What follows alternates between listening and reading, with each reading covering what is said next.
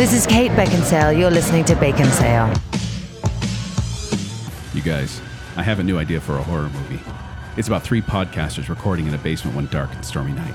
As they begin their episode, they hear a strange noise outside and pause the recording to investigate. After finding nothing unusual, they go back into their studio to finish. They have a great time and record one of their most fun episodes ever. But then, after they're done, they realize they forgot to hit record again, and none of their audio was saved. Why are there guns? That was thunder. Like thunder. That sounded like guns. You did gun hands. Pew, pew, pew, pew, pew. Welcome to Bacon Sale. I'm Joel. I'm Kent. And I'm Zach. I'd like to thank you for listening to our last show, our spooky haunt location show with Beaker. I think it was just really fun that we had somebody in the room who's like, I will go to all of these locations. And then I'm like, I will not. Yeah. You said yes to one nice hotel One. in Canada. Oh, didn't you say nice to the Stanley as well? Of course, I said yes to a nice I think hotel we in committed Canada. to go to the Stanley Hotel, right? We're having do one of now. the many Bacon Sale sleepovers there. We should. Because it was just fun to talk about those places and to learn about them. For me, I had a great time. Yeah. And Foxes on Twitter says, at Bacon Sale, great episode today, guys. Holy crap. Family friendly? That's Can I say, yeah, can I say appropriate. that word? Crap's fine, yeah. That was actually spoopy. I looked up the definition for spoopy, by the way. Not Urban Dictionary, And it's- right? No, it's just regular definition, and it's cute. Like a dog in a ghost costume is spoopy. Hey, spoopy. So none of these locations were spoopy. Look at him. He's a spoopy boy. Look at this, Yeah. the spoopy green lady with the no eyes. Paviglia Island is not spoopy. No, it's not. It's scary. He also goes on to say that Alcatraz story about the glowing eyes. I don't know why, but that got me good. Chills Nice. and goosebumps all over my body. Really fun episode. Cool. Thank you. Thanks for enjoying. Yes, we love it when people listen to the show, and we love it when people enter our contests. Yes. That's right. We're barely even 2 minutes in, and we're already going to drop this. we So go. we had a contest on Facebook, Instagram, and Twitter, where we posted a picture of the Great Room Escape and the different rooms there, and said, to enter this contest, like our page, like this post, and comment below of which room you'd want to go into. Exactly. And we had a bunch of different entries. We were very happy with the response. Thank you to everyone who responded. Zach was gracious enough to create a giant spreadsheet with everyone's entries, which some of you entered multiple times, which was awesome. Totally cool. We love that when you enter on all 3 platforms. And we have picked a winner randomly. Drum roll sound effect. Spooky drum roll sound effect. That's why.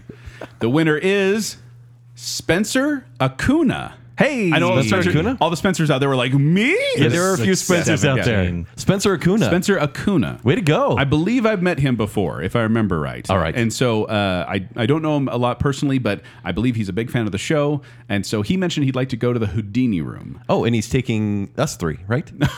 He can take other friends as well. Fine. So congratulations, Spencer. We'll be reaching out to you shortly after this episode airs so you can get those passes, the 4 passes of the Great Room Escape. And then we'd love to hear how it went too. So let us know once you get the passes how it was at the Great Room Escape. And if you happen to be a Patreon member, we actually did a giveaway on there as well for some Halloween decoration money. Just for being a patron, you were entered to win $50 for Halloween So decorations. if you missed that, go back and listen to our most recent Pagan Bit, which we released a little bit last week. Yes, the pagan bit that's titled "You're Getting COVID from a Clown." Yeah, precisely.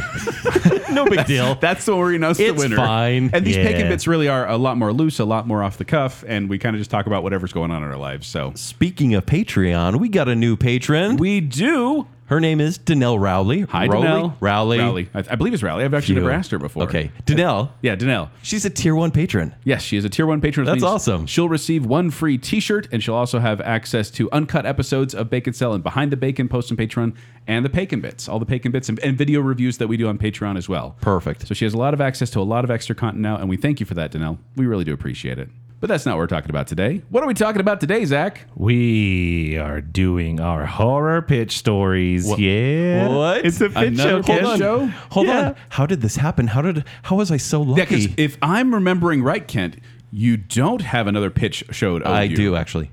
You do have one. I do. Early last year, you promised me that I'd get Wait, a okay, pitch so show. you earned a pitch show for our episode 128 season of The Pitch. I believe you earned that one by watching Gilmore Girls, was it? Yes, and I also earned another one by going on the Rocket. On the Rocket? And I also earned Blast another off? one by texting some awkward things to 2 girls Oh, that that I was was on trying a to Pagan date at Bit the as well. same How time. can I get on this? I do mediocre things and get rewards for it. Mediocre. Those were tough. The Rocket's scary. Especially when we got stuck on there for a bit. Yeah.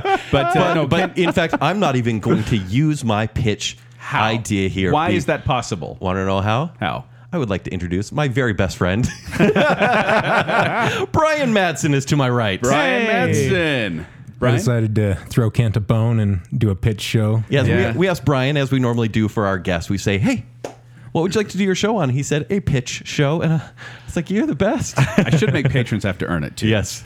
No, actually, going back and listening to episode 128 and episode 178, two other horror pitch episodes that we did, I do like these. I just stress out about them because I want to do it well. It's a lot of work, too. It is. Because we have to craft stories. Well, that's and the other sometimes thing. they don't quite fly. When we first started doing these, Kent, it was a pitch meeting because it was like, okay, here's my idea. This person does this, and then they do this, and then they do this, and then this happens. The end. And now it's turned to we're just writing scary stories. That's it. It's just short stories. And yeah. I that's what I did at least. And so, did you guys do the same? More or less. I wrote a full story. But Yeah. Brian, I want to talk about you a little bit. Why don't you take a moment to introduce yourself, since you are the one commandeering this pitch episode and relieving Kent of having to Thank you so much, sir. use one of his. I am Brian Madsen. I'm from Duchesne, northeastern Utah. I've been listening for a couple years. I am a Bacon Cell member thanks to my wife, Haley, who is also here. Yeah. Yeah. And that's about it. Nice. Okay. So and also, excited for this. that's how you introduce yourself. But we have some questions we'd like to ask you. Yeah. Seeing as how this is your first time on the show, we're going to ask you a series of questions. I want you to answer these as quickly as possible, even if you don't have a strong opinion about them. Give an answer, make one of us happy, and make one of us very, very angry.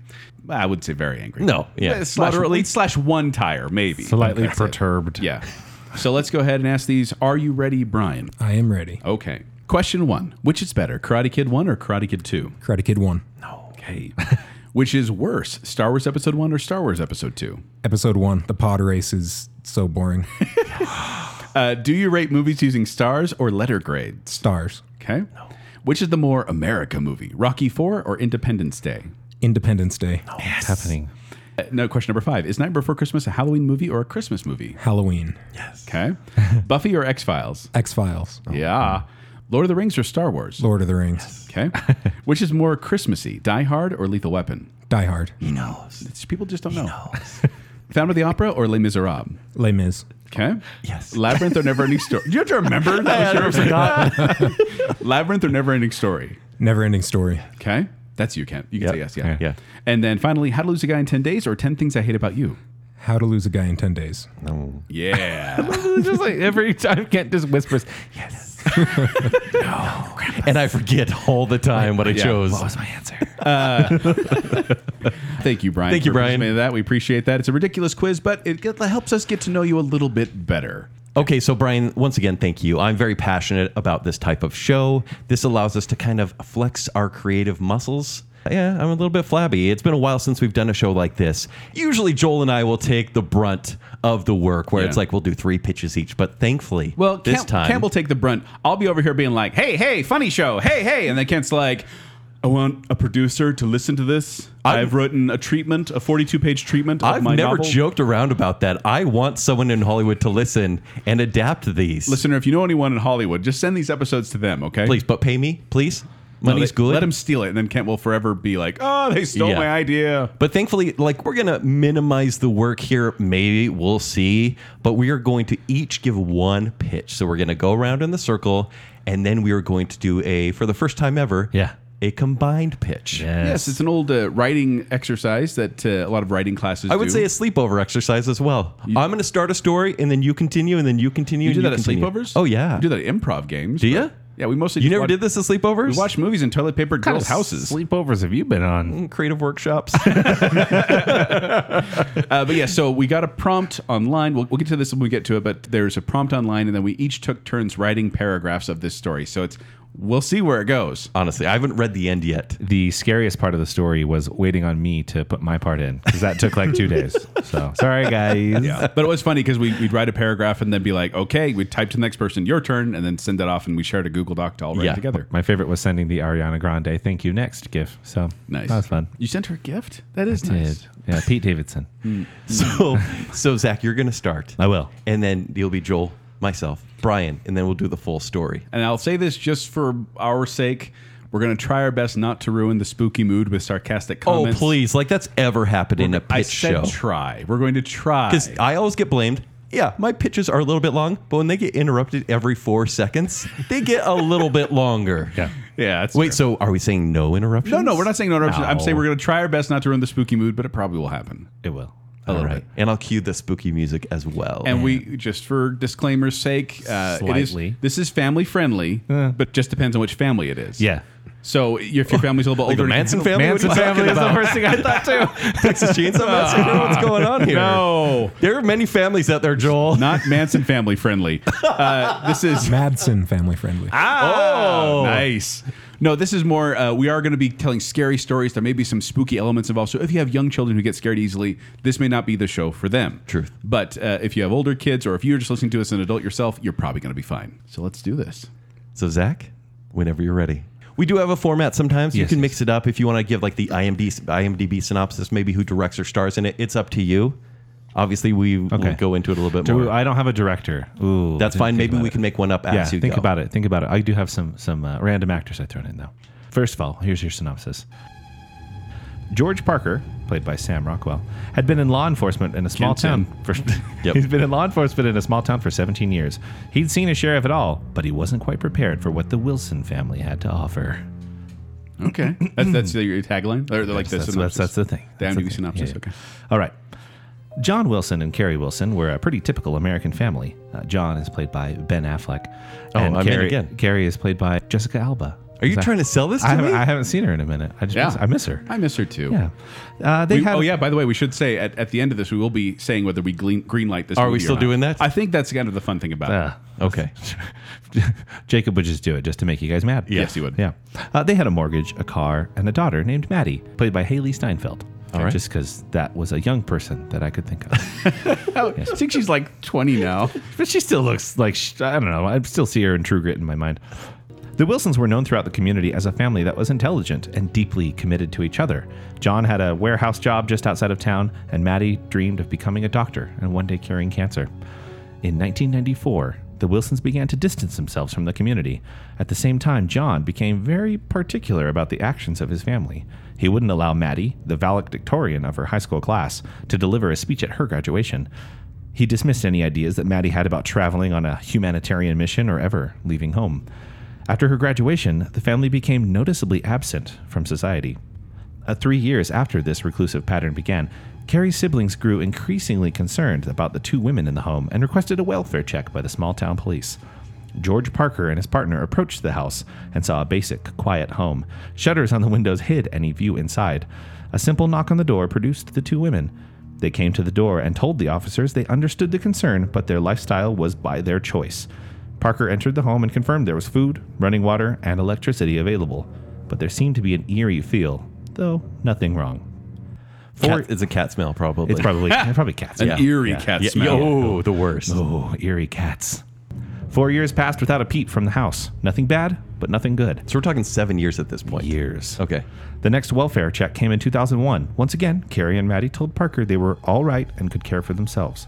So we fast forward another 3 years. What? While John was at work, Parker and his team arrived at the Wilson home with a warrant to enter. By this time, Carrie and Maddie had been unseen for nearly a decade. Carrie's brothers hoped that the two would agree to speak with a psychologist who could just evaluate their mental states. They knocked with no answer. They knocked again and shouted in for a reply. They warned anyone inside that they would be breaking in if there was no response. As Parker and his team entered the home, they were struck by the chaotic clutter found inside. Boxes and bowls lined the floors and walls. Black plastic covered the windows, trapping the outside world. Even the hundreds of air fresheners in the house couldn't mask the strong chemical smell. What type of air fresheners? That's important. Those pine ones. I'm assuming. you know the glade that just go... Not Febreze, though, right? I'm just No. picturing Seven with all those air fresheners hanging down, and all of a Yeah. sudden I have a bad image of what's about to happen. Yeah. Be warned, kids. The team searched throughout the house for any sign of the two women. Then they opened a bedroom door and were hit by an overwhelming odor. Cats. It was cats. But like the Jellicle movie... cats. Jellicle cats. Jellicle cats. Okay, please stop the story now. Beneath the blankets of a bed, Carrie and Maddie's bodies were found lying together, side by side, extremely decomposed. No. One body was almost to the skeleton stage. The other body appeared to be not far behind. Looked like a mummy. It was truly a shocking scene. Parker had considered that the two women were victims of murder, and John was the prime suspect. When John arrived at his home, he told the officers waiting he would not speak to them without an attorney. The victims' bodies were brought to the medical examiner for autopsies. Every item and every scrap of paper from the home was removed for analysis. Parker tried to ascertain John's role in the gruesome deaths. He didn't have any concern as to what even happened to Maddie or Carrie. Instead, he was most concerned about what the authorities were doing with his property. Parker pored over the daily food logs and diaries kept by Carrie and Maddie in hopes that they'd have some clue as to their deaths. The journal entries by the mom and daughter documented 10 years of progressively deeper seclusion. In Carrie's journals, she referred to her husband moving through the house like a vapor. She called him a murderer. Investigators determined that Maddie died first, around 2001. Her cause of death was determined to be dehydration and possible starvation. Carrie, who had died a year or so later, was found starved to death, but there were no signs of any foul play. No beating, no stabbing, no shooting, no poisoning. Parker did the math and it hit him. John had lived with his daughter's decaying body for 3 years, with his wife's corpse for a year. Painstaking analysis of the women's journal shed light on how the women had died. They'd both become severely mentally ill. Maddie believed she received a revelation in 1994 that she was supposed to marry a prophet. She and her mother stopped eating in order to cleanse themselves to fulfill the prophecy.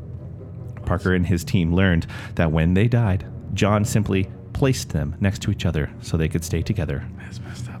John was charged with 2 counts of involuntary manslaughter, 2 counts of abandoning a vulnerable adult, and desertion and non-support of a spouse. He was sentenced to 4 to 6 years in prison with a 6-month mental health rider program. After completing the program, he was released on 5-year probation. John spent the next 11 years in the same home where Carrie and Maddie died. In mid-2016, at age 76, he died of cancer. So that Okay. that was probably the most uplifting story you've told. What a way Yeah, to kick off the show, Zach. Yeah. So they're just You ready? they were just sick. Yeah. And they just decided they weren't going to eat. Yeah. Like And so he hit I'm not a away big as fan well. of Fast Sunday, and they're going like years. Wait, so they let their bodies starve? Yeah. For 8 years Yeah. or so? Because they were fulfilling a prophecy.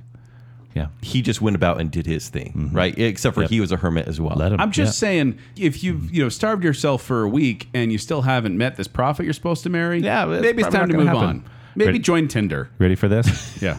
Based on a true story. I knew it. What? Yep. What? I was going to say this is one of those things where I'm like, this Yep, is because- this felt real life. Because I honestly would have changed the ending to when he dies, he ends up in the same bed, starved, like Sure, and emaciated, sure, right? sure. But go on, it's a true story. Yeah. So this I changed some, some narrative details a little bit. Yeah. And names, of course. But yeah. Were you the daughter, Zach? Yes, I was. I knew it. Yeah. This was a story happened in Idaho. Like recently? The years are accurate. Ew. Dang. Yeah. Like as soon as you said air fresheners, I thought about.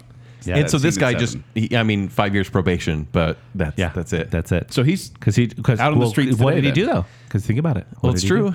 He just let him starve. So this more seems like a mini series sort of thing where it's not like it's not a horror story. Yeah. It's a horrible story. Horrible. But it's more about like a small town cop investigating what is happening here, finding the grisly truth. Well, and for me, the movie hook would be someone moving into this house, Yeah. being haunted by the ghost, and Yeah. that would be the story that would be revealed at the end. Was this is what happened in the house? This is why these ghosts are there. Yeah. So maybe they're like swiping their bowls of cereal out in front of them as they eat and they can't eat. Yeah. Like they're mad that because they starve, so they're going to make the people in the house starve, and the people can't eat if they're what in the puts house. the prophecy in their brains, sort of thing. Ooh, Yeah. See, that'd be good. Yeah. but even the bleakness, it could definitely be a movie, but it would just be a true life sort of. Well, it's one of those things where you consider what are the possibilities, and then you look at that and go, oh, That could just happen. that's sad. And no ghosts are needed almost. No, because you want to have some of those types of things to explain things like this, but sometimes there's not, and that to me is chilling. Ken, who would you get to direct this? It seems like a slow burn. Yeah, who like And there definitely has to be some counterplay between the cops investigating too, and like some humor, some levity in there. who's been directing Fargo episodes? Get that sort of vibe. So do I. Because it's small town mystery, But murder it needs to situation. go more dark than that, I think. But you want to add a supernatural element. Because that's one of those stories that you don't believe when you hear it. You're like, that's impossible. And I think that would make it more fun for the reveal at the end of a movie where it's like, why is this haunting happening? Oh, here's the flashback. This is what happened and it was horrible. And Yeah. then people be like, their minds will be blown. Yeah. Blown, I tell you. I think the director of 10 Cloverfield Lane, Dan Yes. Trachtenberg, would be pretty good. Yes. Okay. Yes. I think that's And then fair. Granted, having- it's still like stuck in a home sort of thing, but So- he gets paranoia down pretty well. Yeah. So here's what I was trying to consider for the actual movie aspect of it is, do you center on like who's your protagonist, right? I was thinking That's the main character. the main character. They're Who all are we the action following heroes. through the story? Do we follow the family, or are we following, the cops or the investigator's perspective?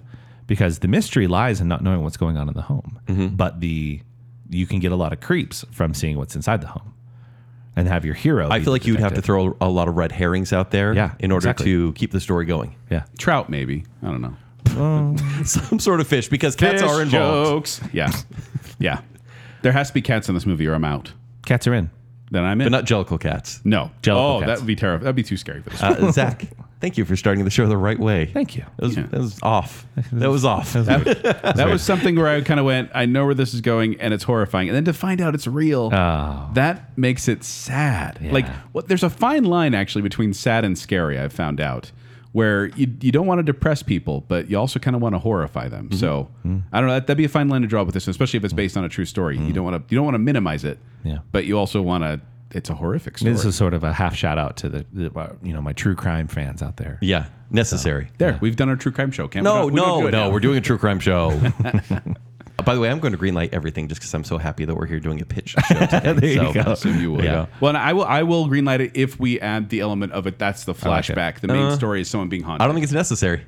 I think so. I think the real life element is scary enough. But because then what's the think- point of the movie? Like when you get to just- the end, it's like, oh, I darn think it, you have a they died. supernatural red herring. I think that the true story, like you said, is without the supernatural element, I think would be good. It would be one of those one and done shows like you guys talked You about. don't think it become a franchise? Oh no, The Starving a Sisters, one watch, Part 2. one watch. One watch. Oh, Yeah. one and Oh, done. yeah. Yeah. One and done.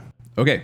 I'm just going to jump into it and tell the story because I feel like anything I say beforehand may tip my hand. Okay. All right. Did you just tip your hand with that? Is it about hands? It's about tipping. Dun, dun, dun. And the delivery driver Yeah. didn't get a tip. Oh, the true story. But the cow did. Yeah. Oh, what? All right. And once again, this is more like a short story than it is a pitch, and I apologize for that. Next time, I'm going to get back more into pitchness. So here we go. Brian and Megan had started dating in the summer, but as the cooler weather arrived and the leaves started to change color, something about Megan changed. She became different.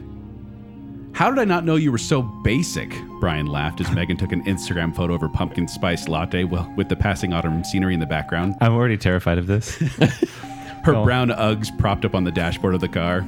Shut up, Megan giggled, swiping her phone to find the perfect image filter, or else I'll strangle you with my scarf. They were on their way to a party at a lodge near Pikes Peak. They were meeting up with a bunch of Megan's friends who Brian hadn't met yet, but he didn't mind. He had become quite bewitched with this girl. Honestly, he had no idea what she saw in him. I didn't say I had a problem with basic, he replied. I think you look great in sweaters. As they drove along the windy roads cutting through the thick forest, the in-dash navigation system finally told them to take a left onto a gravel path. The small rocks crunching under the tires was the only noise breaking the comfortable silence. Eventually they came upon a clearing. In the middle of it stood an old, solitary gray stone house. The burnt orange front door hung halfway open on its hinges. The house was surrounded by a wide ring of tall trees, each one with bright red leaves. Oh, it's a great photo op. Yeah, well, we'll get there. Okay.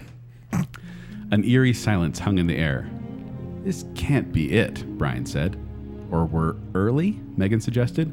Look at that place, Megan. It's completely run down. I doubt anyone's lived there for years, Brian said.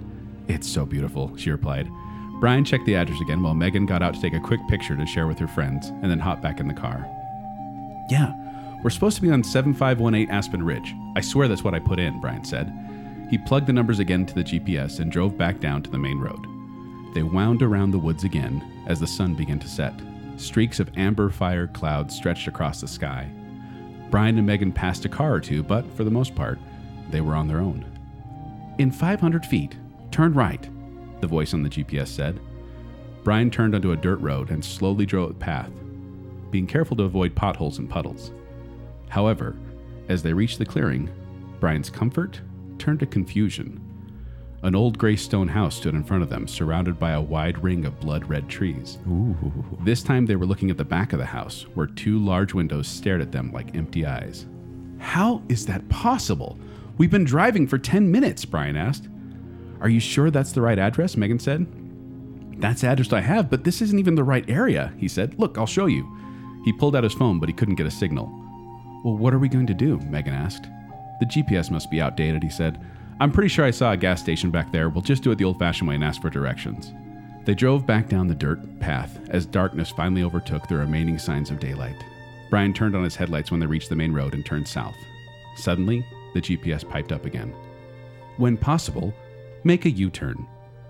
I thought I stopped navigating, Brian said. He hit cancel route, but the button didn't respond. Ugh, what is wrong with this thing?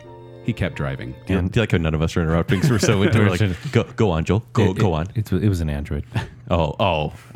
It's in dash. He's not using his phone. Oh, that's right. Yeah, he's not getting a good signal. Remember? Details. Yeah. It's powered by Android. Zach, stop. Zach, please stop. Joel, go on. Here we go. In 300 feet, turn left on Sunset Drive, said the GPS. Turn left on Sunset Drive. Brian looked, and the navigation system was just trying to get them to take a side road so they could turn around. Just ignore it, he said. In 400 feet, turn left on Oak Ridge Lane, the GPS chimed. Turn left. Brian annoyedly pressed the gas pedal a little harder. They sped on in silence. Why didn't you turn left? Oh. Brian and Megan stared at the dashboard. Did you hear that? Brian said. Megan's mouth hung open. They kept driving. In 500 feet, turn left on Sunset Circle, or else. Oh. Brian, what is going on? Megan said nervously. I don't know, he stammered. He sped even faster, checking around each bend in the road for the gas station. I told you to turn left, the voice snarled. You're not listening to me. Then, a horrible, angry scream erupted from all the speakers in the car. Megan covered her ears and cowered while Brian tried to turn the volume down. Car began to shake violently, and Brian quickly pulled over to the side of the road and shut off the engine. The screaming stopped. Brian and Megan both raced out of the car and into each other's arms. This can't be happening, Megan said. We can't be stuck in the woods in the dark with a haunted car. What is happening, Brian? I don't know what that was, Brian said, but I'm not getting back in that thing. Well, what should we do? The gas station can't be that far. You want us to walk? Do you want to get back in the car? Megan shook her head. Then, she noticed a soft, warm glow behind the trees across the street. Maybe we can try over there, she said. It's not too far, and it looks like someone's home. They crossed the street hand in hand and walked into the forest. The lights were further away than they appeared, and when they finally reached them, Brian was horrified to see that the light was coming from a fire in a clearing next to a gray house surrounded by a ring of trees. But this time, it wasn't abandoned. This time, there were others there. This would make for the craziest Instagram stories. Right? They saw a group of women sitting around a boiling cauldron on a fire. They seemed to be chanting something while staring at the flames. Brian's breath caught in his throat. They didn't seem to notice them on the edge of the woods. He hoped that they wouldn't crack. Ugh. That scared me, actually. Brian's head snapped forward as a great force hit it from behind. He fell face first in the weeds. His ears rang, but he heard some scuffling and voices. He couldn't make out any words. He tried to see if Megan was okay, but he couldn't get his eyes to focus. He felt sick to his stomach. Someone grabbed him by the arms and dragged him across the grassy clearing. He could feel the warmth of the fire as he grew closer, and he thought he smelled something familiar. He tried to focus his mind, but his thoughts kept slipping out of his head. He blacked out. When he finally came to, his head felt like it was going to explode and his whole body was buzzing. Then his senses were piqued by that familiar scent again. He tried to focus on what it was.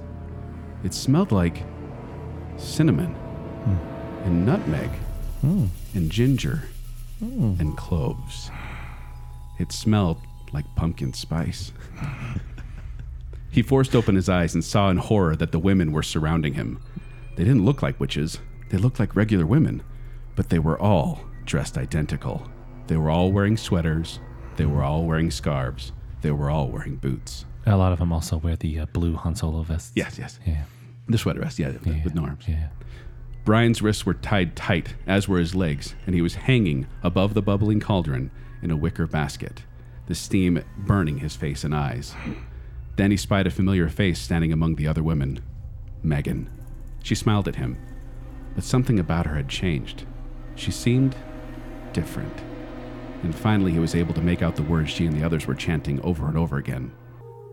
Pumpkin spice is life. Another sacrifice we give, so this season may be long and fruitful. Pumpkin spice is life, another sacrifice we give, so the season may be long and fruitful. Pumpkin spice is life, another sacrifice we give, so the season may be long and fruitful. Brian tried to struggle against his restraints, but he was too weak, and the knots were too tight. His vision started to blur, and his ears started buzzing again. The women stretched their scarves between their upturned hands and held them to the autumn evening sky.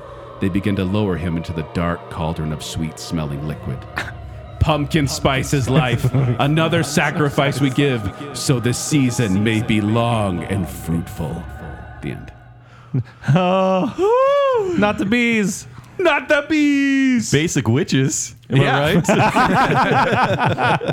So this is called Autumn Harvest. Okay. Is the title of the movie. I like Basic Witches. And it's going to be directed by John Krasinski. Okay, I perfect. figured we'll Okay, get him. cool. A little, he's Cool, got cool. the personal element, and it's going to be starring Tom Holland as Brian, Okay. and Thomasin McKenzie as Oh, Megan. nice. Yeah. So I figure, you think Tom Holland's going to get out of it because he's the hero of all the other Right. things, but in this movie, Well, is he the hero or is he the Instagram husband who just falls into the wrong hands? boyfriend, they aren't married. Yeah. Okay. That'd be Same thing. weird It's if she still a would've killed role. him. Yeah.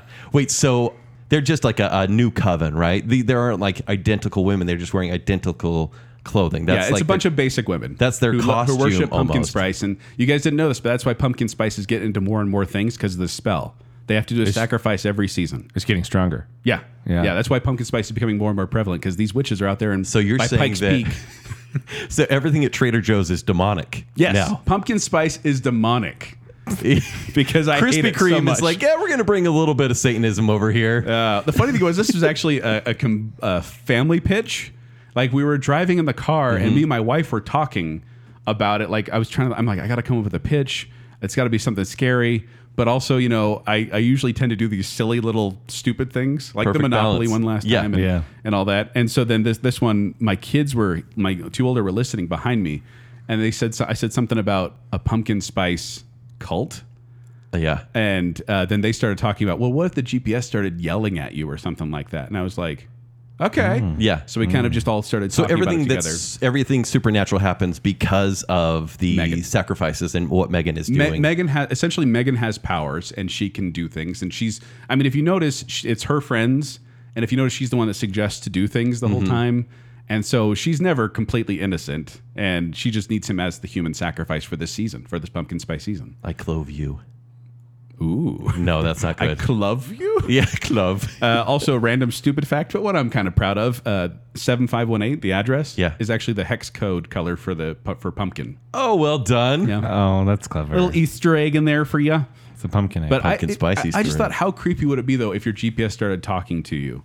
And yes, this Yeah. depends on people having an in-dash GPS rather than a phone. I was a little worried that, there was a creepy house, but it was going to be a mechanical thing, like some sort of technology spirit. oh. Yeah. Yeah. So I was like, oh, okay, that could go there, but then it became witches all of a sudden. Yeah. That was Pumpkin spice exciting. witches. Yeah, precisely. Basic witches. And they all look the same. Yeah. Brian, how do you feel about that? Oh, there was definitely an M. Night Shyamalan twist there at the end. I was expecting technological, but Yeah. He was going to be the director, but then I thought people will expect a twist. You if I didn't. do. It was after Old, and then you fired him from the project. Yeah, he got fired after I watched Old, and I'm like, why? Why would you just have 4 endings? I want one ending, Shyamalan. Are they trying to spread their coven? I actually want to know more fan fiction about these witches. This coven, I mean, this is just one group, but Yeah. there are covens all around the U.S. That's why pumpkin spice is everywhere. Okay. It's is it spreading. only this season, or do we? Yes. Do we jump into like apple cinnamon in the winter? There may be- Oh, opposing witches. Yes, I'll Which be part of gangs? the apple cinnamon gang.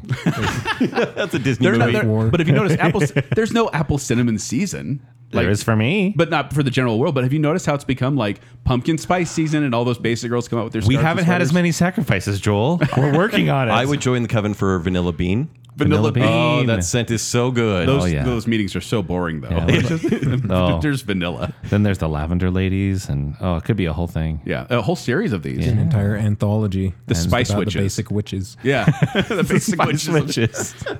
Oh, posh. Once again, what was their chant? Pumpkin spice is life. Our sacrifice we give, so this season may be long and fruitful. Like, you really got into that. That may have been. You may have summoned That was from. something. I think that was from memory because I was just actually trying to get back to the page. Yeah, that's right. Greenlit. Okay, and thank you, Ken, for adding in the effects after of the. Oh, chanting. sure. I'm So sure that it's going to was- sound great. Yeah. That's great. All right. Yeah, well Autumn done. Harvest. That's Very good. That is something that I'm not sure if it's like immediately funny, and then it would become a cult favorite, I believe, Yeah. based on the concept. Well, I think there would be a lot of pumpkin spice latte drinking during the watching of this. This would be every guy's favorite horror movie to make fun of their girlfriends, I believe, because it's like, no, babe, no Yeah. pumpkin spice No more for you. pumpkin I know what you're spice. going to do. Yeah, because it's I've seen where bewitching. this goes. It's bewitching, I tell you. You did the pumpkin spice. They It's caught something people Spider-Man. forward I'm not even getting involved. to. All right, Kent, I believe you are up for your pitch, and All right. so I will get comfortable. Yeah, let's get some popcorn. Or are you guys just going to sit back and we're just enjoy it? Well, no, I mean, we're going to make comments, but I just know it's going to be We're long. going to make fun of you, yeah. It's going to be long. Yeah, okay. Okay, so my basic synopsis is Basic. this. Yeah, basic's been ruined now by pumpkin spice. Every house makes noises. These can easily be ignored or explained away. It's probably just the plumbing or the creaky foundation, right? It's best to ignore them because if they realize you're listening, you won't be able to ever turn them off. This fateful tale is about Ashley, a single mom who has dealt with enough negative energy in her life and doesn't want to welcome that into her new apartment and newfound freedom. Though fear always finds a way in. This movie That's a good tagline. This movie is called Gateway. It's directed by Mike Flanagan, who is like the new it guy. What has for Mike Flanagan done? Recently did Midnight Mass, Doctor Sleep, Haunting of Hill Oh, House, yeah. a ton of Stephen King projects. He's the new it director. He is definitely someone that knows how to nail mood, environment especially, and just create horror, even if nothing is immediately jumping out and scaring you. Yeah. Ashley is our protagonist here, and she's played by Jodie Comer, who is in Killing Eve and Free Guy, if you've seen that. Oh, is she the main girl in Free Guy? Yes. Okay. The ages I'm going for are around 30 for each of my characters. And there's also a guy named Josh. He is played by Evan Peters. And then, there's a best friend Evan character. Peters being Quicksilver. Yeah. Ashley's best friend is played by Natalie Emmanuel, who played Miss Sandy from Game of Thrones. And her ex-husband is played by Wyatt Russell, Kurt Russell's son. Okay. Okay. So that's our principal cast. All right. And there's also a kid actor in there somewhere, but we'll get there. Probably Finn Wolfhard. Probably Haley Steinfeld for sure. Yeah. She's 24. I looked it up. Is She's she 24. Yes. No, we're going for a young son on this one.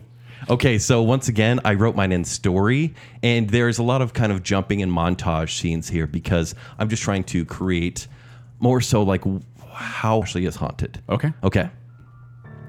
Our film opens up as Ashley is on what is clearly a first date. We get to witness the awkward exchange of early conversation as her date Josh, played by Evan Peters, describes how he's a better person since being away from his ex. He's clearly been rambling as he stops himself to say, "I'm sorry. I've been talking so much. I'm such an open book that words fall out." He goes on to ask Ashley a lightning round of questions about her previous marriage like, Which is better, Star Wars Episode 1 or Star Wars Episode 2? "That's how I date." How long has she been divorced? Does she like being divorced? How often does she have her kid? What happened in the marriage? Ashley is very hesitant to answer these questions as she's just recently divorced. And Ken, are you Ashley? no, I'm Josh. Okay. You couldn't tell? Yeah. And you'll find out why. Okay. So Ashley is very hesitant to answer these questions as she's just recently divorced and not quite ready to indulge about her marriage on a first date to a stranger. Josh can tell that he's holding back and he changes the subject to something he likes. This is where I come in, basically. Okay, so it's almost October and it's spooky season. I gotta know, how much do you like scary movies? "I don't watch them," she replies. Josh is shocked. He thought things were going so well. Clearly. This is such insight, ladies. And she seems so unshakable in her response. "Why not?" he asks. "Well, I used to watch them when I was young, but I haven't watched one for years, and I don't plan to. Especially when I have my son at home. I don't want to watch one and be freaked out and then not sleep that night. I don't want to invite that kind of evil into my home." Josh is shocked, but still goes on a diatribe about horror movies are really just like Hallmark movies with a familiar formula, and then he you're keeps Josh. ranting, You're and, Josh, and the scene fades away. Though with enough persistence, she gives in, and Josh is able to talk her into going to see a scary movie at a theater. You don't have your kid tonight. At least you're not watching a scary movie at home, right? Plus, I'll be there to hold you if you jump at all. Mm-hmm. Once again, still me. They watch the movie, and she uses popcorn napkins to cover her eyes through much of it. That night, after the movie, Ashley has a nightmare. She's in the movie that is still fresh in her mind. In her dream, she is drawn to the window and pulls aside the blinds to see the cinematic masked killer in the street looking up at her. She falls back and is jolted out of the dream. It's the middle of the night. She doesn't dare look at her actual window, but she quickly darts her eyes around the darkness of her room just to be sure there's no one there. The next day, she texts Josh to thank him for having her watch that scary movie and tells him about her nightmare. He tries to flirt with this information and he tells her that she's toughening up. She is not impressed. She hears what sounds like the upstairs sink turn on and off, but doesn't pay much attention to the noise. The next night, she has another dream. She is once again in the bedroom shown in the movie the night before, but there is no one in the street. Though she can hear someone walking around loudly downstairs in the kitchen. She can hear doors open and shut quickly, heavy furniture being moved. It sounds like whoever it is just looking for anyone that may be hiding. She tiptoes to her bedroom door and checks the lock in her dream. Just then, she can hear the footsteps ascend the stairs to her level. She wakes up. Things don't get easier. She's stressed at work, easily frustrated with her young son, arguing with her ex over text. She's exhausted that night and falls asleep immediately. No nightmare that night, but she wakes up to the sounds of screaming. She opens her eyes to the brightness of her TV. She thought she fell asleep on her bed a few hours ago, but she can't be sure because she was so tired. Her eyes are foggy, but she looks again at the TV. There's an old movie on. She's not sure what it is, but someone called a creepy kid Damien. Oh, She doesn't take Can't. What? Are you going to start chanting? No. Okay. Pumpkin Spice is life. That's the best chant of it. That's demonic. She doesn't take the time to consider why the movie was on, and she quickly turns it off and heads upstairs to bed. As she lays down, she can still hear the movie going. She could have sworn she turned it off. As Ashley is making dinner the next night, she hears her son throw a bucket of Legos on the ground in the living room. She patiently, but ever so loudly, proclaims that he was supposed to clean up his toys before dinner. There's no response. She says it again and finally goes to the living room to check. He's not there, but the Legos are strewn across the floor. She checks his room upstairs to chide him, and he claims he's been in his room for the past hour. That's when she stepped on a Lego. Horrifying. The end. It happens again. She wakes up at 3:30 a.m. with the TV blaring. This time, a girl with a twisted face is cursing at two priests. Why would anyone watch this on purpose? Why am I watching it? She wants to get the girl's face out of her head, so she turns on a Disney cartoon. When she sleeps, she has a nightmare about the possessed girl standing in her kitchen, but the face of the girl seems to be a mask, which is slipping off. And her frame is gaunt and wiry. She's bent over as if trying to hide her larger stature. She wakes up as the thing says, "I'm closed now." The next Friday, she tells her friend and coworker Brooke about the nightmares and strange noises in the house. Brooke tells her that since Ashley is kid-free this weekend, that they should have a girls' night and she should sleep over at Brooke's house. Ashley happily takes the offer, not wanting to stay alone in her place. She wakes up abruptly. She's cold. She's barefoot. She's wearing PJs. As she comes to, she realizes she's been sleepwalking, but she's halfway to her house and is walking alone in the dark. What even happened? She's still dazed and embarrassed and starts walking the 15 minutes back to Brooke's house, but as she does, she hears the bushes near her shake. She looks at their darkness and can't be sure, but she feels eyes looking back at her. She turns tail and starts walking quickly to her home. The bushes shake again and she can hear the sound of slow footsteps behind her. She runs and the sound follows. Once she gets home, she hurries to enter the combination to the garage door and closes it as soon as she can. She doesn't plan on sleeping that night, of course, though she lays down on the couch without turning it on. The audience, and this is us, the audience could see something of a shape standing in the reflection of one side of the TV. As Ashley drifts to sleep, the TV turns on. When she gets out of the shower the next morning, she comes downstairs to find the front and back doors wide open. Yeah. She quickly gets dressed and runs back to Brooke's house, not really knowing how she can explain leaving last night or how actually scared she is of something actually happening in her home. Ashley does everything to prevent this happening again.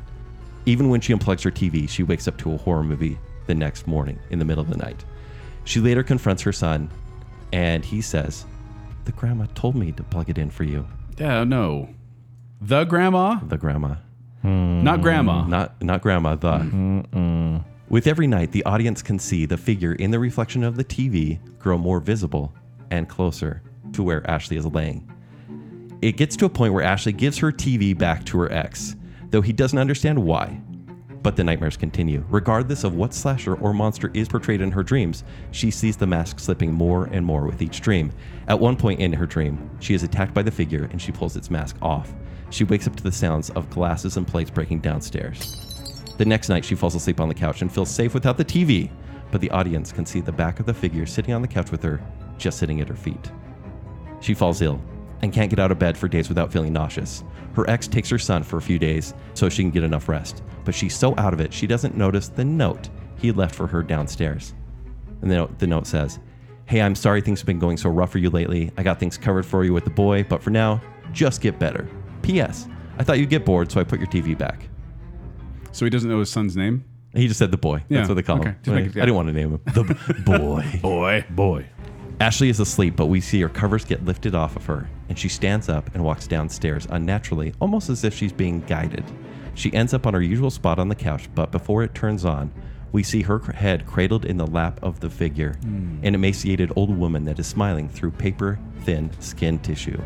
As you can see her teeth through her cheeks, and staring down at Ashley, playing with her hair. No. The TV turns on and Ashley wakes up, but can't move her head. She is glued facing the TV. She wants to scream, but can't. Wants to move, can't.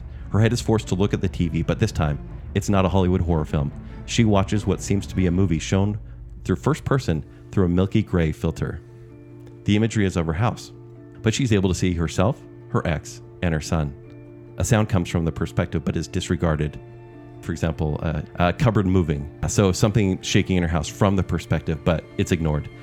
The imagery continues as every time sounds are made throughout the house, they're ignored, even if the sounds become slightly more aggressive. So scene changes. We see Ashley get home from her date and double locks the door from this perspective and checks every room. We hear laughing from the perspective. So scene changes. We see Ashley wake up from sleepwalking, and we see her looking through the bushes. You know, the viewer at this point looking through the TV, you can see Ashley being scared. We are the eyes through the bushes. And we see her quickly walk the other way. The milky gray eyes. Yes, the perspective follows. We see her son sleeping, and it approaches his ear and whispers in it. And this is where he was told, To turn on the TV. yes, go plug in the Plug in TV. the TV. And finally, we see Ashley through the TV just as she is now, staring at the TV with tears in her unblinking eyes. She is able to slowly move her head and look up at the perspective that is staring at her now. She still can't scream, but her lips are quivering and tears keep rolling down her face. In her eyes, we can see the reflection of the emaciated woman grinning from ear to ear. The end. No. It's a little bit long. You guys okay? It's not that scary.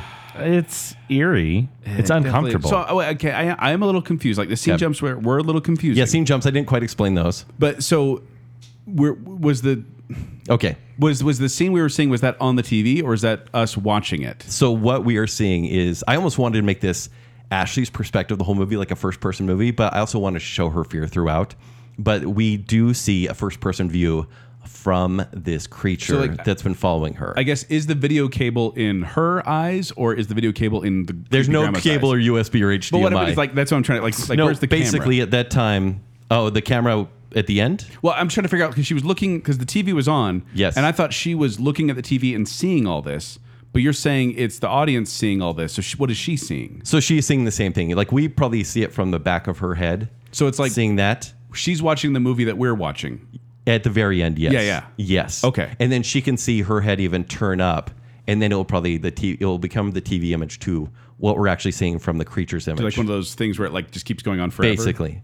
And so the concept of this is, because I've run into this with dating so much, is because I'm Josh, is you don't like scary movies? Like, why not? So then you force them to watch them by holding their head on the couch and making them watch it. I'm not the As you creature. can see your teeth through your cheeks. But as I say, hey, it's not so bad watching a scary movie. It's a roller coaster. It's fun. Yeah. They don't want to invite that evil in their home. And for someone like Ashley, that evil, that sound, the thing in her house has always kind of just been there. There's really no explanation. But she But unlocked when it. she allows that evil to come into her house, it does unveil itself more and more until it consumes her. You're not helping our case though, Kent. Not at all. Because our case is horror movies are fun. Well- some may invite evil into your house, but most of them are just fine. No, I wanted to go the other way. You know because what? it's- You're inviting some energy that pumpkin spice is bad. So, Yes. Pumpkin spice is evil. That's propaganda. No, it's not. Ladies, pumpkin spice will invite evil into your home. Yeah, but I will did unlock want to take the the toothy grandma. I want to take the perspective of someone that actually really doesn't want to watch a scary movie and how it may affect their life in a really bad way. And then torture them. yes, and then they become haunted. And you know how mine was like armor for guys, or like not armor, ammo for guys Yeah. to be able to be like, you shouldn't drink pumpkin this spice. is like- this will be the one that people will be like, see, I shouldn't watch horror movies because it will unlock the evil grandma. it's possible. It's possible. And I want it to be random. I don't want this to be like a personal demon. It's just every house kind of has one of these. Maybe. You're gonna have to get licensing if you're gonna include all those horror movies. It's well, in fact, I'll make it just different enough so that So it's like Freddy, but he's got like I don't know, butcher knives on his hands. yeah, his name's Franklin. Scissor actually. hands. Yes. yeah, Franklin. Turtle? And then So- Jace. Yeah, you know Jace. Good old- Jace is terrifying. Yeah, he's a pro. He wears a football helmet.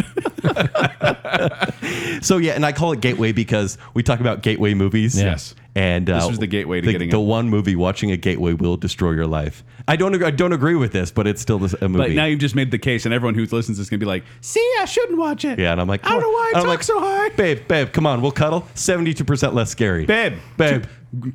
Grandma Toothy won't get you. Hopefully not. Yeah, so there you go. That was actually the creepiest image you ever was being able to see her teeth through the side of her cheek. Yeah. I don't know why, but that's what's Yeah. going to haunt my nightmares tonight. yeah. All right, so there's mine. Yeah. Brian, you're up. Mine's going to be a lot shorter. well, that's That's thank good. goodness. That's very Welcome good. to Bacon Cell. Kent does pitches and like that are like 40 pages long. You're welcome. So mine is based in 1944.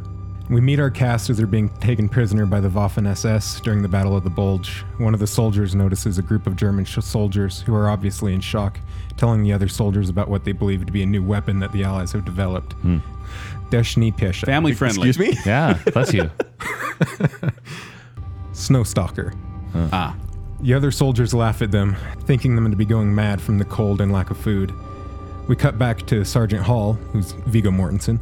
Nice. Lord of the Rings, Hidalgo, The Road, Green Book. yeah. You Kinda said it's in getting Lord of the old. Rings. We know Right, him. I wrote down a lot of movies for the actors. As he is taken to the front of the prisoners and has a gun put to the back of his head, seeing this, the other prisoners become rowdy and begin to fight back against their captors. This distracts the executioner enough for Sergeant Hall to wrestle the gun out of his hands before the other Germans open fire on the prisoners. Sergeant Hall runs into the Ardennes, which is a forest, narrowly escaping with 3 other soldiers. Private Jackson, who's Reese Wakefield from The Purge, the blonde guy. Blonde guy Okay. from The Purge. Yeah, he's creepy looking. Ethan Hawke, gotcha. Private Perez, who is Max Arciniega of Breaking Bad and Better Call Saul. He was Crazy 8. Oh, okay. Corporal Turner, who is John Bernthal of Everything. Yeah, he's a bad guy. 5 minutes and everything. Yeah. Yeah. Walking Dead. Walking Shane. Dead, Punisher, The Accountant, Fury, Baby Driver, Baby Driver. Night at the Museum, Sicario, How I Met Your Mother. Oh, yeah. The Pacific. He's in He's in a lot of stuff. everything. And as the men slowly make their way to U.S. occupied territory, strange things start to happen. The men all feel an uneasiness and begin to get paranoid the longer they are together. After finding a small shack to hunker down in during a blizzard, after Private Perez leaves to use the restroom, but never returns. Once the blizzard spooky. clears, the remaining men go out to search for him, thinking that he must have fallen or gotten lost in the blizzard. After a while of searching, Perez can be heard screaming in the distance, calling for help. Corporal Turner, John Bernthal, is kind of a jerk in everything he plays. Yeah. Takes off running in the direction of the screaming, angry that Perez made them lose so much time by going missing. But what if he's screaming because she's going to the bathroom? What if it's a very unpleasant experience? Joel, family friendly. California burrito He from set out to go to Beto's. the bathroom, and then he's screaming, and then he runs to help him. Right? You agree? Carne asada fries burrito. Oh, yeah. Yeah. By the time the others arrive, all they find is the mutilated corpse of Turner with claw marks moving up the trees. Sergeant Hall and Private Jackson are now on their own, as the paranoia only becomes worse as they go. After some time, the two hear Perez again, calling for help, but Perez was lost miles away at this point. The two choose to investigate carefully as they move towards the sound of Perez's screams. As they're getting closer, they come across a squad of massacred Germans. But all of their weapons are mangled to the point of being inoperable. As they inspect further, the bodies are mutilated to the same degree as Turner's. As they look closer into the bodies, Private Jackson goes missing without a sound. Now Sergeant Hall is left alone with his paranoia, Weak from lack of food and sleep, he slowly continues moving on. As the sun begins to go down, he digs himself a hole in the snow under a large tree. He lays down and closes his eyes. Suddenly, he is awoken by the sound of scratching on the trees above him. As he looks up, he sees a dark figure sitting on a tree limb above him. It's Grandma Toothy. He thinks this is surely his paranoia until blood drips down onto his face. He runs, hearing the creature following closely in the trees. He stumbles and falls down, fumbling to grab the handgun he had taken off the executioner. He turns around and sees it standing above him. A tall but thin man? Not a man. It had human features, but was not. It was tall and pale, with large claws on its hands. Its eyes are sunk in pits, and it has large, bloody teeth. Hall raises his gun towards the creature. Click.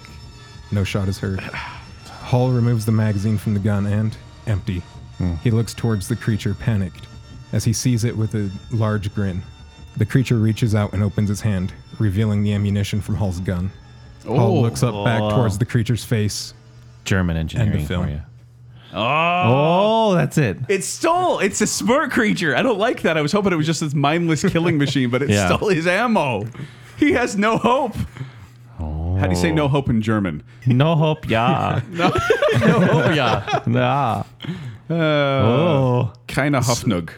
So this seems like it could be a very gory movie, but it seems like you pulled back a little bit. I did. I kept it family friendly. Thanks. as much Okay, as because you possible. could have gone a little bit deeper with Right. that. No, I was we gonna can say, assume. that's the thing is I think a lot of the horror. I think a lot of horror writers, their issue is they get too far into it because then when you describe exactly what's there, you don't let the reader kind of create stuff in their mind that scares them.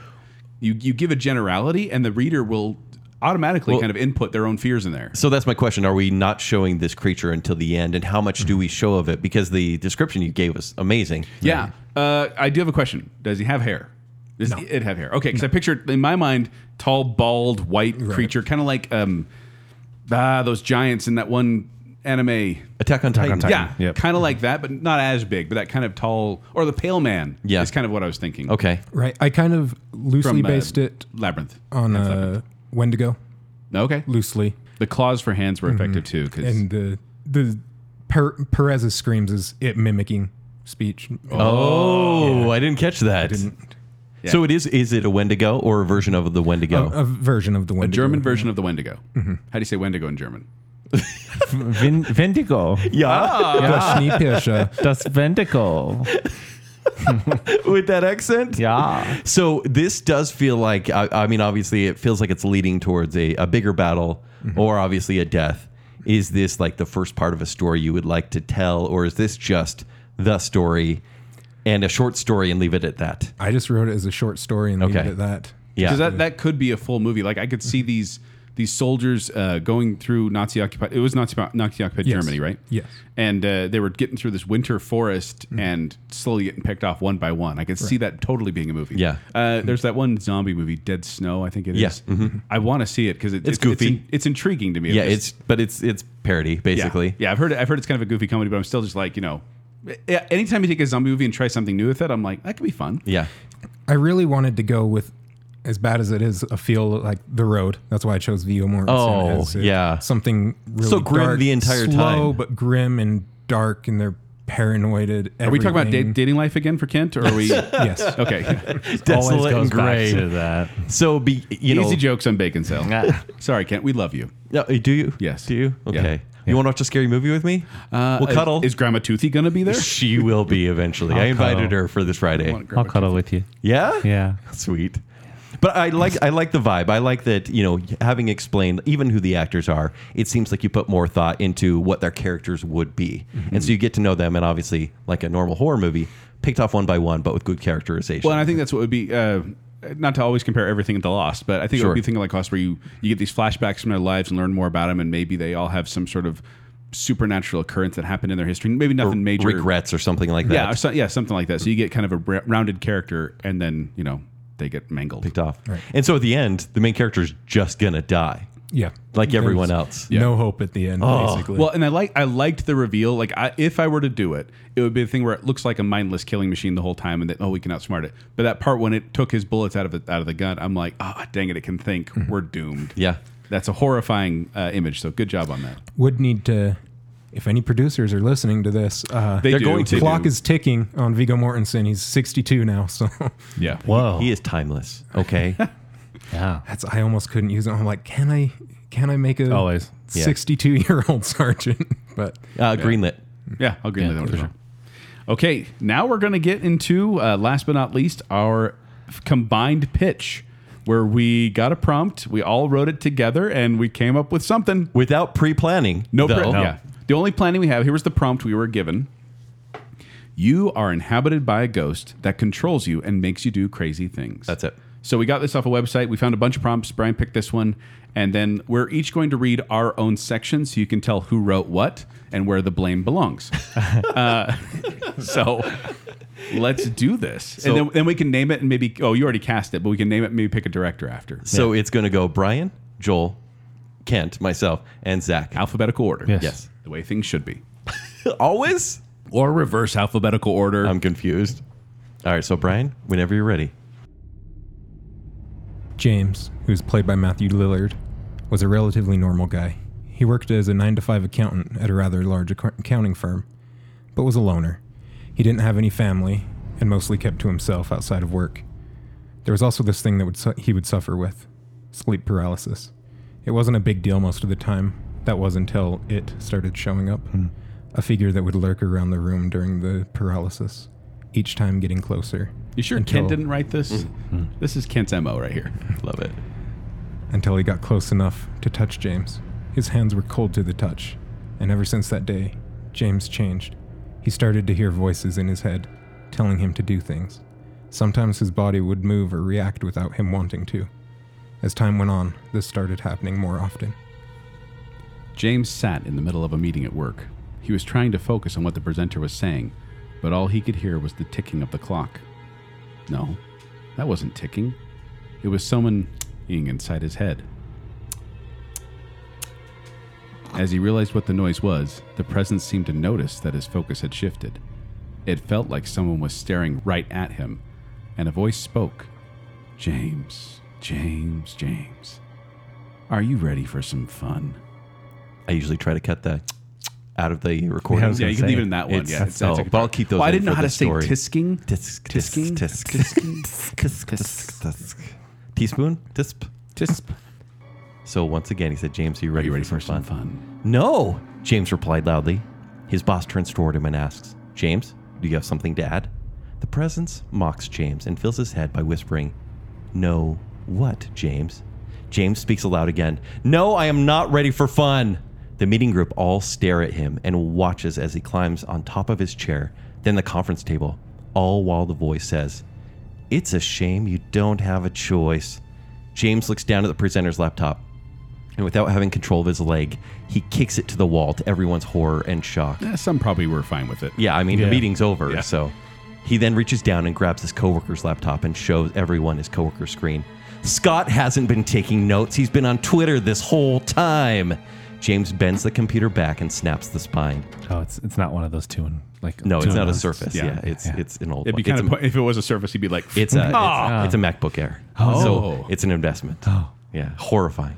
James so badly wants to apologize for what he can't control. He wants to explain, but literally cannot speak the words. His body takes the two halves of the computer and hurls them in each direction. One narrowly missed his boss's boss. boss's Boss. It's at this point he gets control and he falls to his knees on the table and is quickly shuffled out of the room. His boss chides him by telling him to go home and that they'll have a serious talk tomorrow morning. That seemed very nice of the boss. I'm pretty sure that'd be like immediate firing. Yeah, immediate most things. firing. Yeah. But he's had a hard time lately. Yeah. Sure. As he just tell. Sure. He's a compassionate boss. Okay. James was feeling a bit of control return, but he knew he needed to get home. He approached his car anxiously, considering what driving would be like. He was completely unsure of what his body was capable of. After a cautious drive, he stumbled into his home. With each step, he seemed more confident. His body felt like his own again. His thoughts turned to what had happened in the meeting. Was the sleep paralysis figure taking over? When would it return? Could it be stopped? Has Scott ever actually taken notes? No. With a familiar creak in the floorboard, James found himself standing back in his house. He walked over to the bathroom to splash a bit of water on his face, still shaken from the day. He grabbed a towel to wipe off what was surely a ghostly white and concerned face, but was shocked to find the face in the mirror had the biggest grin he'd ever seen. I'm looking at the man in the mirror. Big grin. James tried to physically wipe the smile off his own face, but no matter how hard he wiped, it never went away. Frustrated, he began hitting the mirror repeatedly until it eventually broke. He looked down at his hands, now cut and bloodied, and then looked up at the mirror. Through the shattered and blood-covered mirror, the smile persisted. And though he hated it, he had never felt more powerful. He ran into his bedroom and sat in the middle of the floor, his head tucked into his chest and his hands behind his head. He began to sob, but was doing so through laughter, his smile never leaving. Smiling while sobbing. I know there. Been there. I know there, James. Yeah. I know that feel. Yeah. Suddenly, his body jerked straight up and started walking towards the door. What is going on? Where are you taking me? Why won't you leave me alone? James cried. Let's go for a ride. The voice chuckled inside his head. Don't forget your coat. James tried to resist, but his body forced him to the car and he drove off into the hills. The area didn't look familiar to James, even though it wasn't far from where he lived. It was actually a gray stone building surrounded by blood red trees. Oh, no, don't drink Pumpkin spice is nice. Whatever. Life. Yeah, that's right. It's not just nice. It's life. Oh, yeah. Okay. The area didn't look familiar to James, even though it wasn't far from where he lived. Suddenly, the vehicle rolled to a stop in front of an old abandoned hospital in the forest. The building had been partially devoured by fire and was covered in graffiti. I'd like to introduce you to some of my friends, the voice sneered. James reluctantly got out of the car and walked into the black, gaping doorway. James had seen enough scary movies to know that this was a bad idea, but again, he had no choice but to walk into the hospital. The halls were cold and desolate, but he could hear something in the distance. It's just a cat or a homeless guy, he told himself. Also, both scary. Jellicle cat or homeless guy? Who'd win in a fight? He's scared of being bitten by him. I'm not as scared of a cat, but yeah. Jellicle cat? Jellicle cats, yes. Yeah. They're just so jellicle. The presence stayed quiet. James spoke aloud with scattered questions. Why did you bring me here? Did you die here? Are you trying to scare me?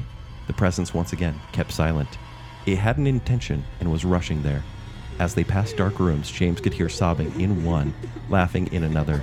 The voices got louder as he heard humming, yelling, and whispers that sounded like threats. Pumpkin spice is life. James thought he saw hands reach out from one of the rooms. He closed his eyes, and his legs kept on moving. You are no fun, James. The presence finally spoke. We're almost there.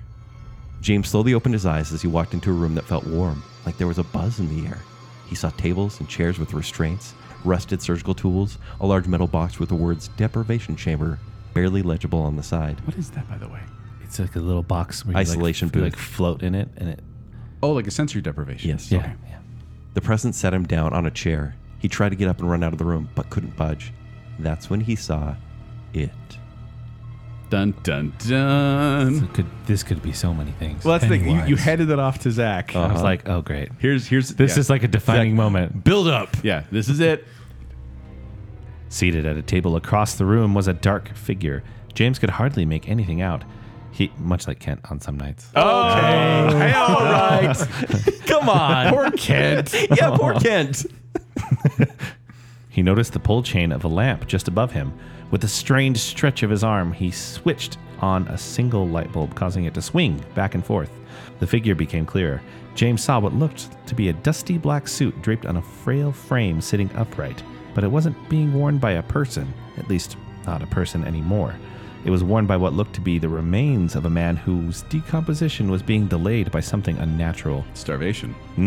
This near mummy wore the same sickening grin that James found in the broken shards of the mirror. James' heart sank. This couldn't be. The voice returned. Why did you take so long, James? The voice still rang in his head, but nothing moved in the room. Is that you? James shakily replied. Well, it was. That's where you come in. What do you mean? James asked, struggling to speak. I want you, the figure replied. Well, not you per se, but that meat suit you inhabit. That's what I want. Meat suit. He has been watching Supernatural. Yeah. Let me go, James shouted, strained. Why can't you just leave me alone? You're the prime candidate. Your body is strong, but your mind is strained. You're so easy to influence. And now that you're here, the figure chuckled. You're mine for the taking. Angrily, James was able to muster enough strength to get himself out of the chair and bolt for the doorway. The heavy metal door slammed shut as James ran full speed into it. He fell to the ground and lost consciousness. James awoke to a living nightmare. A horde of translucent spirits swirled around the room, screeching and howling in delight. He looked down and in horror realized that he was wearing the dusty black suit that used to be on the mummified corpse, which was now a crumpled pile of bones on the floor. He closed his eyes and tried to wake himself up, but this wasn't a dream. Then, against his will, he started to walk toward a dirty, cracked mirror in the room. As he did, spirits rushed through his body, sending cold shivers down his spine each time. Then, James saw his reflection. He was terrified, but his face had that same dark smile that had haunted him before. "I could get used to this," the presence voice echoed in his ears above the increasingly loud chorus of wailing. "Ready or not, James, it's time." James doesn't remember driving home last night, but he remembers the feeling of driving over several bumps in the road. His body turns on the morning news, and footage describes the horrible accident involving a hit and run and pedestrians. His body looks in the mirror and smiles at itself, and James within. His mouth then says, "I wonder who we can hurt next." Bumps in the road, Kent. Bumps in the road. Bumps in the road. I kept it Manson family friendly. It pauses for a few seconds, and the grin opens wider. James is praying his instinctual thoughts couldn't be read. Really, James? Your annoying neighbor that steals your Amazon packages? Or your boss? Or the one that got away? Oh, James, you make this too easy. James yells from within his own body, "Don't you dare hurt anyone, or else..." "Or else what, James?" his own mouth responds. As his body stands up to leave the house, James sinks further into himself, wondering how he can possibly reclaim full use of his body so no one else will be hurt. "We've got your serious talk with your boss, Jimmy. I don't think I'll like what he has to say." They head toward the accounting firm. With all his mental power, James fights for full control, but can only muster a half-decent driving performance to his accounting firm. "James, where's your boss?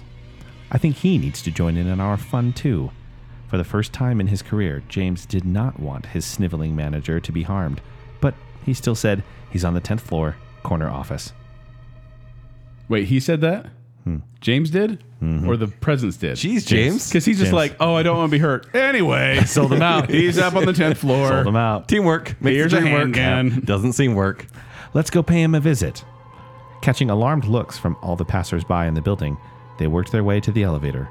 Floor 2, floor 3, 4. They swiftly moved closer and closer. How could this end? What was left of James' own heart sank when the idea popped in his head. Those huge windows behind his boss's desks. What if he jumped? Now, Brian, we've all done 3 parts to this story, Yes. and we're asking you to bring us home. We gave you the ending. Let's do this. Ding. The elevator That was it. doors. That's it. That's done. That's it. Yep. The elevator door slides open. James reluctantly walked down the hallway to the corner office. "What are you wearing?" his boss asks. James looks down and sees that he is still wearing the tattered, dusty black suit from the hospital. "It's been a long night," James says, as he tries to keep himself from walking towards his boss.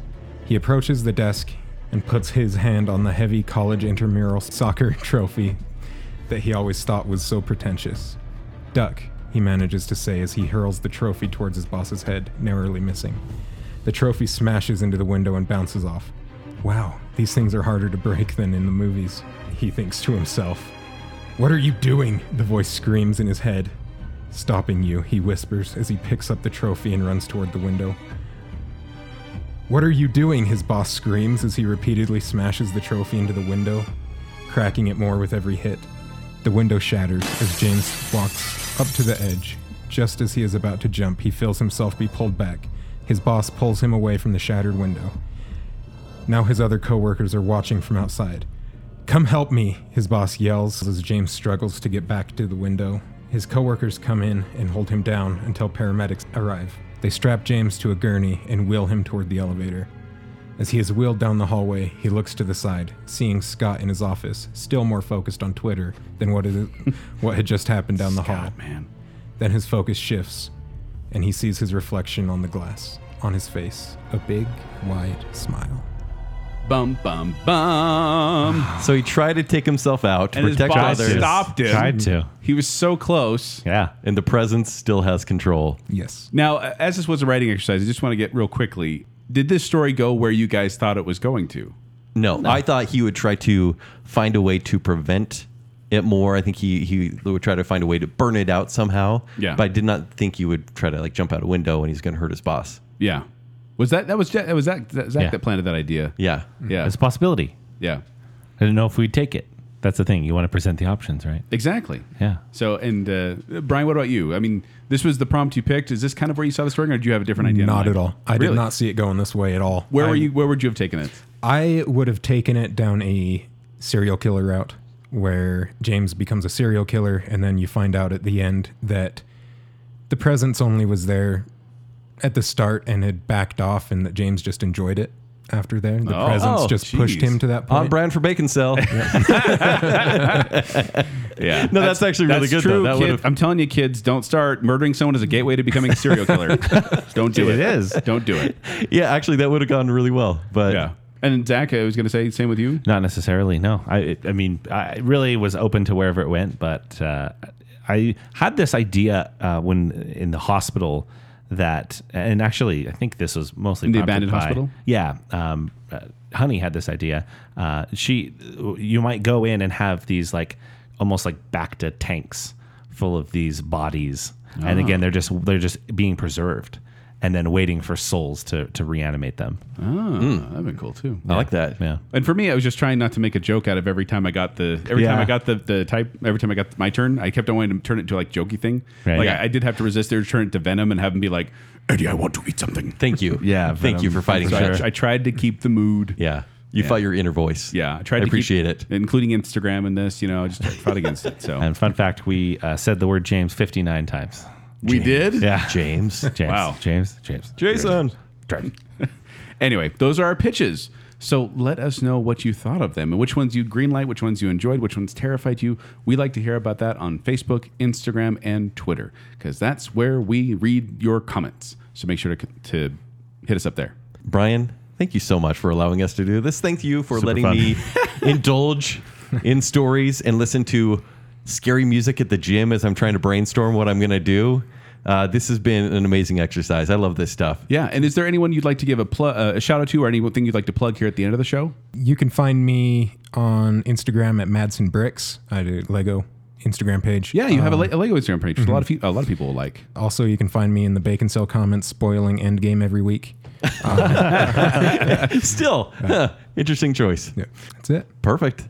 But before we go, I'd like to give some love to our patrons, including the I Am the Listener tier, which includes Shannon West, Sean Sanquist, Scott Sprague, which by Scott, go listen to the latest Bacon bit if you haven't yet, Rocky and Steph, Plot Twist Media, Lady Terry Finley, Jennifer Kukowski, Glow Clint Daniel, Chris Strout, Braden Winterton, Bacon Council member wannabe Kyler, Babs, Allison Gall, Alicia Bass, and Adam and Rachel Crump.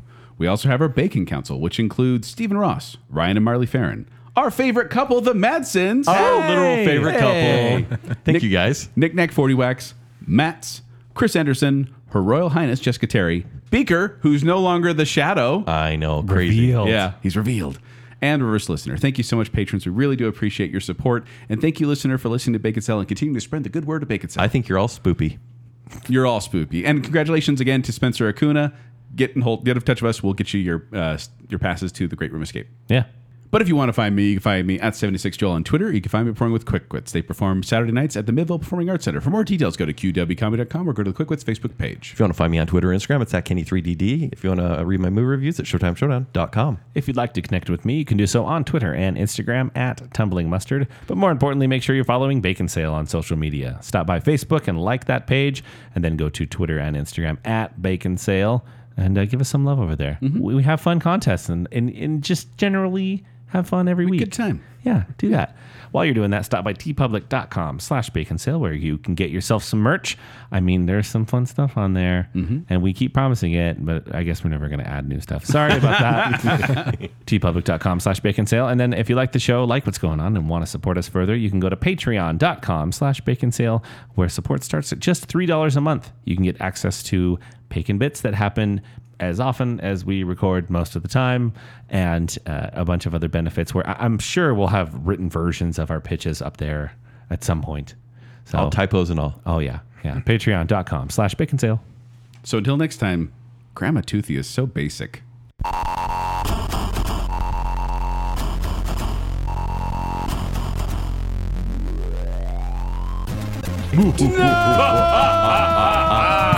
Why are there guns? That was thunder. Thunder. That sounded like guns. You did gun hands. That was actually spoopy. Like a dog in a ghost costume is spoopy. He's spoopy. So none of these locations were spoopy. Look at him. He's a spoopy boy. Look at this spoopy green lady with the no eyes. How can I get on this? I do mediocre things and get rewards for it. Mediocre. Those were tough. The Rocket's scary. Zach, do you need Preacher Tinkle? I'm good. What do we call Zach? Preacher Tinkle. That's what we call him. I think that's not what we call him. We don't call him Preacher Tinkle. Intermittent fasting is what I call it when I skip breakfast. I just call it being forgetful. No, give it a name. It has more purpose. I call it a bad day when I miss breakfast. Oh, What kind of houses. sleepovers have you been on? creative workshops. You know the glade that just goes...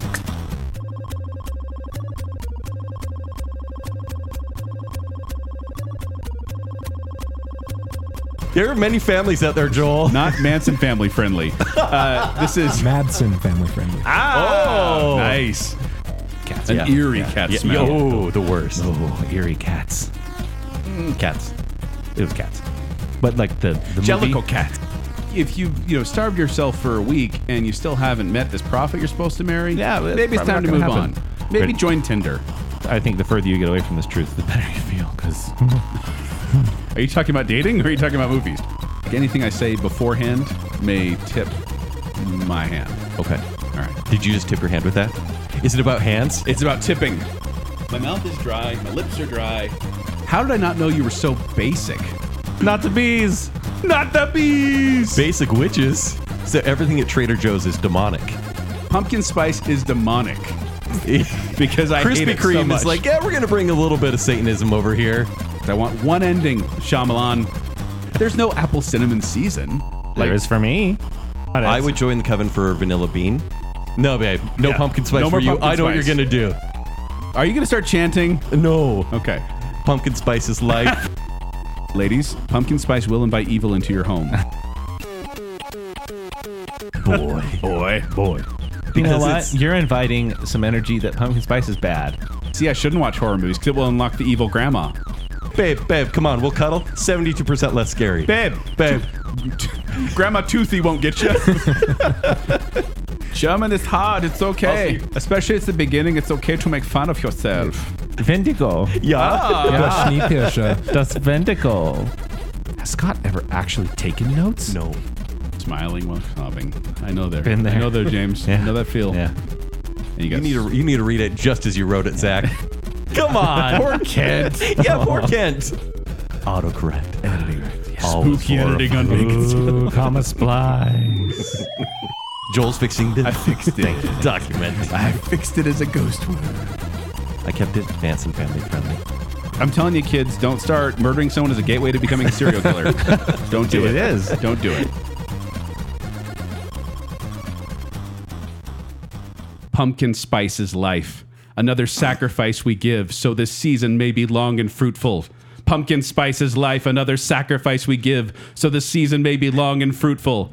Pumpkin spice is life. Another sacrifice we give so this season may be long and fruitful. But more important,